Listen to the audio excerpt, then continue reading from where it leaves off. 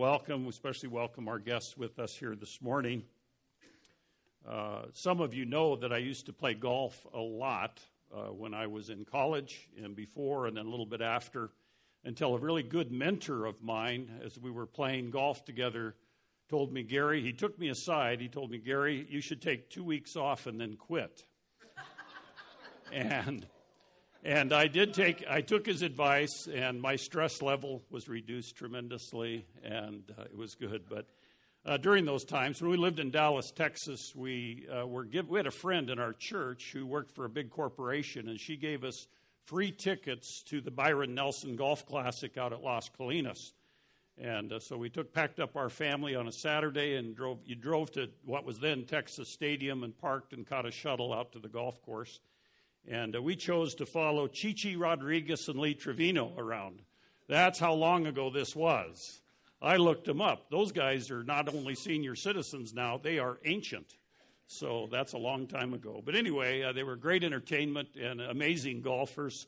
And I've always wondered as I watch golf on TV, when they're waiting to tee off and they're standing around talking to each other, leaning on their drivers, what are they talking about? You know, obviously they talk about golf, but I snuck up close, and I think this is what I heard. They were having a conversation on one of the tees there, and one of them asked, what would you like people to say at your funeral?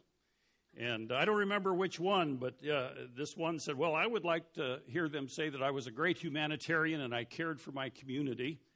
And then the other one replied, I want people to know that he was a great husband and a father, an example for many to follow. And then one of the caddies chimed in and said, this is what I would want to hear. Look, he's moving.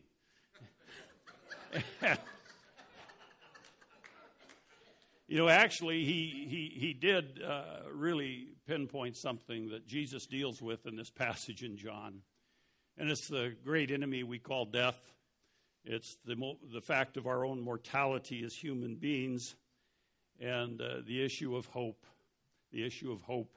It has been said, now I have not checked this out to see if it's true, but it has been said that we human beings can live 40 days without food, 4 days without water, and 4 minutes without air. But we cannot live 4 seconds without hope. And I think there's some truth to that, whether or not it is an accurate statement or not. But trouble seems to abound, and we need hope. We desperately need hope. And sadly, much in the world offers us hope, but they are empty promises. In fact, the world offers us promises that are full of emptiness when you look at it. And yet, because of Jesus Christ and Resurrection Sunday or Easter Sunday, that offers us emptiness full of promise when you think of the empty tomb. And so we come to this passage today, and the disciples are greatly troubled, as you notice, as Jesus calms their fears. And I think about Job chapter 5, verses 6 through 7. Remember Job. Often many people think the book of Job, one of the earliest in the Old Testament, is about suffering. And yes, it does reveal the common plight of human beings that we do suffer in this life. And yet it really is a book about faith. That's the central proposition of Job, is faith in the Almighty God. And in chapter 5 of that book of Job, one of his friends, Eliphaz, speaks and says, for affliction does not come from the dust, nor does trouble sprout from the ground, for man is born for trouble as sparks fly upward. I think of that passage every time we're sitting around a campfire and the wood is popping and the sparks are going upward. I think that man is born for trouble. And there is a sense in which there is adversity and difficulty in all of our lives. If we were to go around the room and ask each one, what is the set of circumstances you are dealing with today or this week or this year? And I'm sure we could hear many, many stories of adversity and difficulty, because that's the human condition. And so there's got to be something beyond our human condition, our circumstances, that brings great hope. Life is very difficult. Just like Jesus' disciples here in John chapter 14, they are shell-shocked and brokenhearted because they have just been like waves rolling in on a shore, just hit time and time again. We have been looking for a number of weeks at just some select passages out of the Gospel of John about what Jesus says about himself. And, of course, we led up to Easter Sunday or Resurrection Sunday, and this will be the last one, kind of a follow-up from an Easter series. But the Gospel of John, quite profound, even though it's very simple in its language and the way John wrote it. But in this passage, if you have a red letter Bible, you'll be able to see that there's a very long discourse beginning in chapter 13, or a teaching that Jesus is doing, goes through chapter 17. It's called the Upper Room Discourse. They have celebrated the Passover together. Jesus has washed the disciples' feet, and he's talked about a number of things, and he continues to do so. But the disciples are in great distress. In fact, if you look at your copy of Scripture, chapter 14 of John, verse 1, do not let your heart be troubled. Do not let your heart be troubled. Why were they troubled? Well, back in chapter 13, Jesus has revealed to them that one of them would deceive him or betray him. And, of course, that was Judas in chapter 13, verse 21. You know, when our hope is crushed, it usually is because bad news comes in threes. That's what my grandmother used to say. Bad news comes in threes. So they have just heard that Judas, or one of them, is going to deceive the Lord Jesus Christ, which is unthinkable to them, the close-knit group of 12. And then in chapter 13, verse 33, Jesus is very clear and very plainly told them that he is going to depart. Not only will he be deceived by one of them, but he is going to leave. He is going to depart. And chapter 13, verse 38, the capstone to the bad news is that Peter will deny him. And, of course, Peter vehemently denies that he would do that. He just argues against it, but Jesus, in his exhaustive foreknowledge and being God himself, knows what's going to happen. And so those things are coming in threes, this bad news. And Jesus gives his disciples some directions in this passage in chapter 14, probably very familiar to most of us. And John 14 is a great comfort. It's used often in memorial services, and yet we need to look at it today, that it talks about our great hope and how we can find that hope. And so John, chapter 14, verses 1 through 6, Christ is giving his disciples, and thereby by extension, for we have the Word of God here today, directions to his home in heaven. It's always nice to have directions. I always tell my wife that we men never get lost, we only get confused. And I think Daniel Boone said that. He said, I've never been lost, but I've been mighty confused for 2 or 3 days. And my wife can attest that I've been mighty confused many times. But I never admit to being lost. And yet we do enjoy and appreciate directions. And Christ is telling in unmistakable terms how to get to where he's going. And no one has put it any clearer than Jesus has done in this very passage. And first of all, there is peace for the troubled heart. If you're here today and you have a troubled heart, one that's in distress because of life circumstances, adversities, difficulties, losses that all of us experience, and yet you may feel it very sharply here today, you need to know that there is peace for the troubled heart. Jesus addresses the reality of our tendency to be in trouble, to have distress in our lives. In that first verse it says, do not let your heart be troubled. Of course, the heart is a metaphor for our living being, for what generates our emotion, intellect, and will. It's the very soul in the Hebrew mindset of who and what we are when he refers to the heart. Oftentimes, we refer to the heart as this physical feature that pumps blood through the body, and yes, it is that. But we also talk about my heart hurts, or my heart is broken, or my heart rejoices, and it speaks about our total being. And so he addresses the reality of our tendency in trouble. That word trouble or distress, depending upon what version you're using, is an interesting word. It occurs elsewhere of Jesus himself. In chapter 11, verse 33, remember Lazarus had died and was put in the grave, and it tells us that Jesus was greatly troubled. It's the same word. And it talks about a deep emotional grief, In chapter 12, verse 27, where he tells the disciples that someone he's going to leave, that he's going to depart. He is troubled in spirit. And that's the same idea. Then Jesus again in chapter 13, verse 21, where he reveals that he will be betrayed. He will be deceived by one of their own. He is deeply troubled. Again, he is experiencing and relating to this deep, desperate thing. So I call it the 4 Ds, the 4 4-letter Ds. we become disturbed, we may become discouraged, downcast, and depressed. And then there's a fifth one. We may live in despair when things seem hopeless. And so what is the antidote to this despair? What is the antidote to this being disturbed, discouraged, downcast, and depressed? And in this despair that people live in from time to time, in chapter 1, Jesus gives us the antidote. I told you last week we have a new dog in the house, a new puppy, and they give them rattlesnake shots. So in case they're bit, they won't, succumb to the snake bite. And it's a 2-part antidote. And our little dog, not so little, but the dog got the second shot Friday. But here's the antidote for that desperation, that despair that perhaps you're feeling today. Jesus says, do not let your heart be troubled. Believe in God. Believe also in me. 2 times he used the word believe, and in the original languages, that word can either mean a command, the way it's the form of that word, the structure of that word can either mean a statement of fact or a command. So it could come across in some of your versions as believe in God as a command, believe also in me as a command. It also can be translated in other versions. Some other translators have chosen to believe it. You believe in God. In other words, a statement of fact, which is, to bore you with grammar, indicative form. So believe in me. That's the imperative or the command form. I choose to believe that because I believe that all of these disciples he's addressing here believe in God. So he says, as you believe in God, believe also in me. He's calling us to belief. And belief is something that we cannot manufacture. It is given to us. Our faith is given to us by God. So faith, J. Hudson Taylor, who was the pioneer missionary into mainland China, you may have heard of him or read some of his books or some books about him.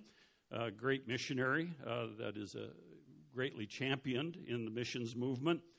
He writes that faith needs adequate grounding. In other words, just because we have faith that the moon is made out of cheese doesn't mean that's really going to happen that way. And we have to have accurate physical facts to believe in things. Faith needs adequate grounding. However, this is Taylor goes on to say, if it is to experience serenity and overcome the troubled hearts of the disciples, it needs adequate grounding. The effectiveness and strength of faith are bound up with the greatness and dependability of the God in whom the faith resides. Have faith in God means hold God's faithfulness. I don't know if you think much about God's faithfulness. We often are focused on our own faithfulness and our own faith, and yet God is absolutely faithful as he has carrying out his perfect plan. That always staggers me because from my limited, finite viewpoint, I look at the world situation and think, really? Is this the best plan? And yet, God being infinite and sovereign and knowing all things and being absolutely holy, making no mistakes, knew all potential plans when he created the universe. And this is the one that he chose as his best and holiest plan. And we will see that in the consummation of the age when all things are made right. So Jesus accordingly relates and he grounds his disciples' faith by showing them here in this paragraph the fact that there is hope and that there is a way to travel, something to be really glad about. So there is that peace for the troubled heart, and that's what he's concerned about with his disciples. In verses 2 and 3, there is the promise for the troubled heart, the promise for the troubled heart. Look at verse 2. He says, in my Father's house are many dwelling places. If it were not so, I would have told you, for I go to prepare a place for you. Verse 3, if I go and prepare a place for you, I will come again and receive you to myself, that where I am, there you may be also. Promises for the troubled heart. First of all, Jesus Christ is the dwelling place. Somebody asked me, where is heaven? And in fact, there's been this argument that when Jesus ascended after resurrection from the grave, and 50 days later he was resurrected, he went to heaven. They said, even if he traveled at the speed of light, even if, because he had a physical body, remember, Jesus rose with a physical body. He had the nail prints in his hand. He ate, but it was different. It was a glorified body. But even if he traveled at the speed of light, he would yet to have been gone beyond the boundaries of the universe by now. He wouldn't have been that far. And one person responded, I read about this is an argument that goes on in the past, said, well, why limit God to the speed of light? You know, he can just have a thought and it'll be there. He can say a word and it'll be there. Just like creation, he said a word and it was created out of nothing. Creation ex nihilo. So this promise, Jesus is our dwelling place. The emphasis as you read the Gospel of John, when you read about salvation or about eternal life, in John the emphasis is on the present reality of eternal life. We often think of eternal life as life after death. It's something way in the future. And yet, if you are a believer in Jesus Christ, it is a present reality. I know some days it doesn't feel like it.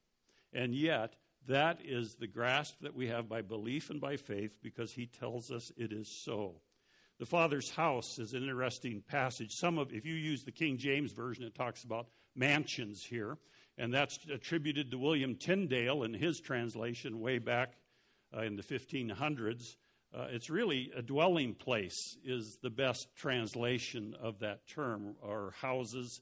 But it's really a dwelling place, and it refers to a permanent dwelling. It's not something that we're going to live and then leave. It is a permanent dwelling place. I've said that the house we live in now is the longest I've ever lived in one house in my life. And it just boggles my mind because I've never lived this long in a certain house. And that house is, 1976 vintage. It's got sticks and stones, and it's always needing work. It's always needing something.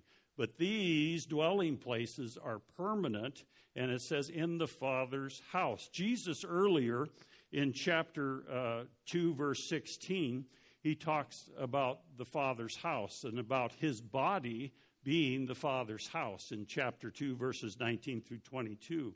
And then he talks in chapter 8, verse 35 about the fact that a slave in a household in that day and age, in that culture, would not stay in the house all the time, but a son would forever live in the house.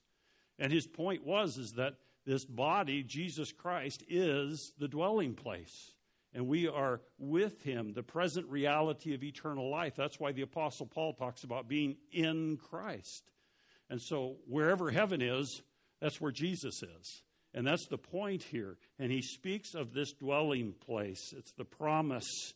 And then he speaks with absolute honesty. He says, if it were not so, I would have told you. And that is one of the fundamental struggles we have as human beings is, do we really believe what God is telling us? When everything else in our experience and in the world militates against that, and we start to lose faith. And yet he says that, do you believe me? This is absolute honesty. If it were not so, I would have told you so. And then he also functions, look at verse 3, the beginning of verse 3 again. He is our forerunner, a forerunner. If I go and prepare a place for you, I will come again and receive you. It's an interesting word there. One of the key theological terms in the New Testament is this word forerunner that's used here. And the Greek word is prodomos, and pro means before, and he's the runner, the dromos, prodromos. In Hebrews chapter 6, verse 20, it tells us that where Jesus is entered as the forerunner before us, having become a high priest forever. And he is a forerunner. The Authorized Version and Revised Standard Versions translate it forerunner, just like I've been talking about. But it talks about it's a picture of those who go out before the rest. In Roman times, the Roman army would have protomoi, which were a reconnaissance troop. They went out ahead of the main body of the army to blaze the trail and assure that it was safe for the rest of the troops to follow. Also, in the harbor of Alexandria, Egypt, in those days, the great ships would come in laden with corn and other things, and a little pilot boat was sent out to guide them through the channel into the waters of that port. And that's what that little boat was called, the Forerunner. It was making it safe for them to follow. And that's what Jesus said. He has blazed the way to heaven and to God the Father that we might follow in his steps. So he is our forerunner. He's gone before us. And it's always nice, anytime I have traveled internationally, I've always wanted to be with somebody who was there before.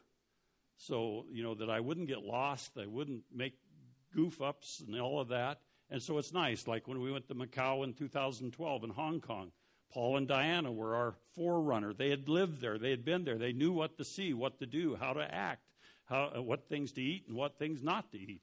And so it just brings great peace. So Jesus is our forerunner. He's been to heaven. He is heaven.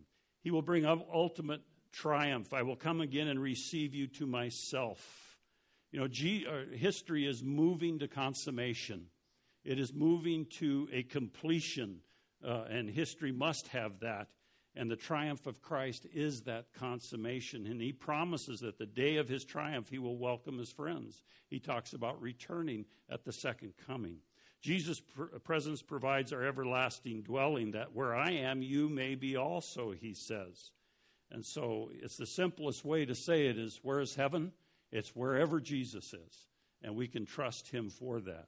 When you think about it, when we love someone else, whether it's a boyfriend, girlfriend, a spouse, a child, a parent, whatever, when we love someone with our whole heart, we are alive really when we are with that person, right? We love to be with them. We want to be with them. It is so with Christ. Our world is a shadowy place, and yet we have great comfort and blessing when we know that Jesus is with us also. In verse 5, Thomas, and I think Thomas always gets a bad rap. He's called Doubting Thomas, but yet he had the courage to speak up. Verse 5, he said, Lord, we do not know where you're going. How do we know the way? And, Thomas, we have to give these disciples that follow Jesus, they had no experience with this. We read back into the Word, and we know a lot, know more than Thomas did. And yet he was an honest follower, and he may have been a little skeptical. And yet Jesus' response in verse 6 is the key to this whole passage, where he tells us that he is the way, which means reconciliation. We are reconciled. That means two opposing parties are brought in reconciliation. We were enemies of God, the word tells us. Essentially, we were cursing and shaking our fist in God's face. Maybe you were 5 years old and you didn't realize that, but yet we were all born totally depraved. So Jesus is the reconciler. He's reconciled us to God, the Father. He is the truth. He illumines us. He teaches us. He gives us understanding of what life is really about. And he is regeneration. He regenerates us. He gives us new life. That's the exclusive gospel. And so in chapter 14, verse 6, where he said, I am, and remember, those I am statements are echoes of Exodus chapter 3, where Moses, in asking God at the burning bush, God has told him, go lead the people out of captivity in Egypt. And he says, well, what if they don't listen to me? And who do I say sent me? And God simply says, tell them I am that I am sent you. And that is the very fundamental, perfect name of God. And Jesus is claiming it for himself here. And it was not missed on the ears of his audience in the first century. These Jewish people knew exactly he was claiming equality with God. And of course, unless they believed in him, they were greatly disturbed by his words. So this is the path to everlasting liberation. Jesus Christ is the way. He said, I am the way. In fact, the way was very apparent in Scripture. In Job chapter 23, Job says, but he knows the way that I take. When he has tried me, I shall come forth as gold. My foot has held fast to his path. I have kept his way and have not turned aside. This metaphor of traveling down a trail or a highway. Psalm 27:11, teach me your way, O Lord, and lead me in the level path because of my foes. Proverbs 10:29, the way of the Lord is a stronghold to the upright, but a ruin to the words of iniquity. In the book of Acts in the New Testament, in fact, the early church was called the Way before they were called Christians in Acts 9, Acts 19, and so on. And so Jesus says, I am the way. In my vehicle, I have a GPS thingy, and, you can set the voice in it, and I have mine set to a woman with a British accent. I just think that's neat. And so I'll, the reason I have a GPS is so I can find my way to Wenatchee or Soap Lake. It's ridiculous. But once in a while I do go to Spokane or Seattle, and it's nice to have a GPS to tell you, and you set in the address and it'll tell you how to get there. But if you get off track, in fact, I try to fool the little British lady in my GPS, and she gets angry with me. She turn, you're going the wrong way, turn. And the little voice in that box keeps telling me I'm going the wrong way. And but there are many ways, like when we travel over to Montana, there are many highways. In fact, we could go up through Canada and back if we had the time, or down through Idaho and up, and all sorts of ways. And yet Jesus says, I am the way. Why does he say, I am the way? Because he alone is the way. In the Great Reformation, Martin Luther, and one of the great 5 solas of the Reformation was sola Christus, which is Latin for Christ alone. And they knew very well that there was no other way. Jesus Christ alone is the way. Jesus is not merely one who has shown men the way. He is the way. Yes, it's interesting. He's our forerunner. He's gone before us, but yet he is the way. It is his death, resurrection, and ascension that he makes a way for men to spend eternity with God in heaven. I don't know if you spend much time thinking about eternity. I try to, and my mind is too small. It's too finite. Eternity just, it's just too much. I cannot imagine it. And yet we are promised that he alone is the only way God has provided for men to obtain forgiveness for our sins and the gift of eternal life. He alone provides the map. He is the one who provides the map. I think of the play and then the film Fiddler on the Roof. And if you remember that musical, you remember Tevye, and he's always singing about tradition. And of course, as a good Jewish person, tradition was important. And without tradition, his world was falling apart. And that's part of the story of that whole play, and that movie, is that his whole world is falling apart because traditions are going by the wayside. And Israel had its own identifying signs, its own traditions, and we all have our traditions, and they're like road signs. We go out down I-90, and the exit we're looking for, there's a big sign, and it tells us to exit. It is a sign, and there were signs in Israel that confirmed who the people were, and then it told the outside world who they were. The sign that one was related to Father Abraham, and the Abrahamic covenant was circumcision. Another sign was that they were related to Moses, and the Mosaic law was Sabbath observance on the sixth day. And then the sign that one was related to John the Baptizer. John the Baptizer was the last of the Old Testament prophets, essentially. And one that was a sign that you were related to John the Baptizer's message was about the Messiah coming, was the baptism of repentance, which was unique to John the Baptist. These external signs all indicated a relationship with a particular movement in Israel. And Christ gave his disciples a new identifying sign, and today we have well-worn paths, and yet Christ cuts across those paths. It's always easier to stay on the path, in the rut, if you will, and yet Christ cuts across all those things. Jesus alone provides the map. And Jesus Christ is the way. Why is he the way? Why does that matter? Why would anyone want to follow his way? Because he says he is the truth. Secondly, he is the truth. Again, he alone is the truth. I think it was Francis Schaeffer who said, one word of truth shall outweigh the whole world. I was reading a story, I think it was in National Geographic, about a study they were doing of albatrosses in Japan. And they placed 100 decoys. They were wooden decoys out on this peninsula in Japan to attract these endangered albatrosses and encourage them to breed. And the researchers noticed that for more than 2 years, there was a 5-year-old albatross that they had named Deco. He tried to woo a wooden decoy by building fancy nests around her, fighting off rival suitors. He spent his days standing faithfully by its side. And the Japanese researchers said, talking about this albatross's infatuation with the wooden decoy, he said, he seems to have no desire to date real birds. And so it is with people who put their affections upon the gods of this world instead of placing their love in the Lord Jesus Christ. They're all decoys, if you will. Jesus alone defines the truth. There are hundreds of worldviews out there, maybe thousands of the way people look at their environment, their world, and their belief system. We call those worldviews, hundreds of religions, if you will.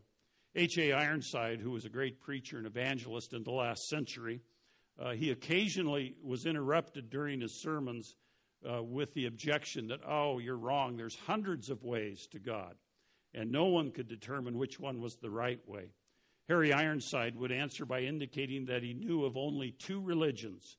One, he would say, covers all those who expect salvation by doing.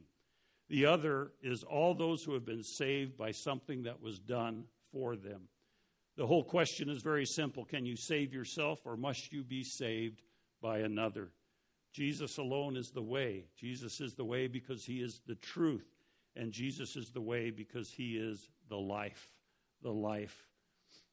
Psalm 139:24 says, see if there be any wicked way in me, and lead me in the way everlasting. The way of everlasting things is what the Hebrew is conveying there. This is essentially a prayer which says, Lord, enable me to have to do with the things that will last and not fritter away my time on things that are only of transitory value. Perhaps we need that in our daily lives, especially some of the odd minutes that we find ourselves in. Jesus is the life. He alone is the life. Jesus alone provides life. Rick Warren, pastor down in and writer down in California, says that there are only two ways in the Bible that tell you how you get to heaven. Plan A is to earn it. That's called the performance plan. And to earn it, you only have to do this. And here's the qualifications for Plan A. Never sin. Always do what's right for the entire time that you live. In other words, just be perfect. And then he goes on to say, none of us qualify for Plan A. God came up with Plan B, which is this. You trust Jesus Christ when he says, I am the way, the truth, and the life. He was the only perfect person who ever lived because he is God. He came so that we could know what God is like, and by trusting and establishing a relationship with him, you get in not on your goodness, but on his righteousness. He talks about a friend of his who took his young son to a carnival, a local carnival for his birthday, and he was able to pick out 6 of his friends to go to the carnival with him. And he bought a roll of tickets, the father did, and every time they'd come up to a new ride, he'd pull off 7 tickets and give them all to the little kids. And they'd get on the Ferris wheel, and they'd get on the merry-go-round, and so on. And all of a sudden, there was an 8th little kid in line with his hand out, too.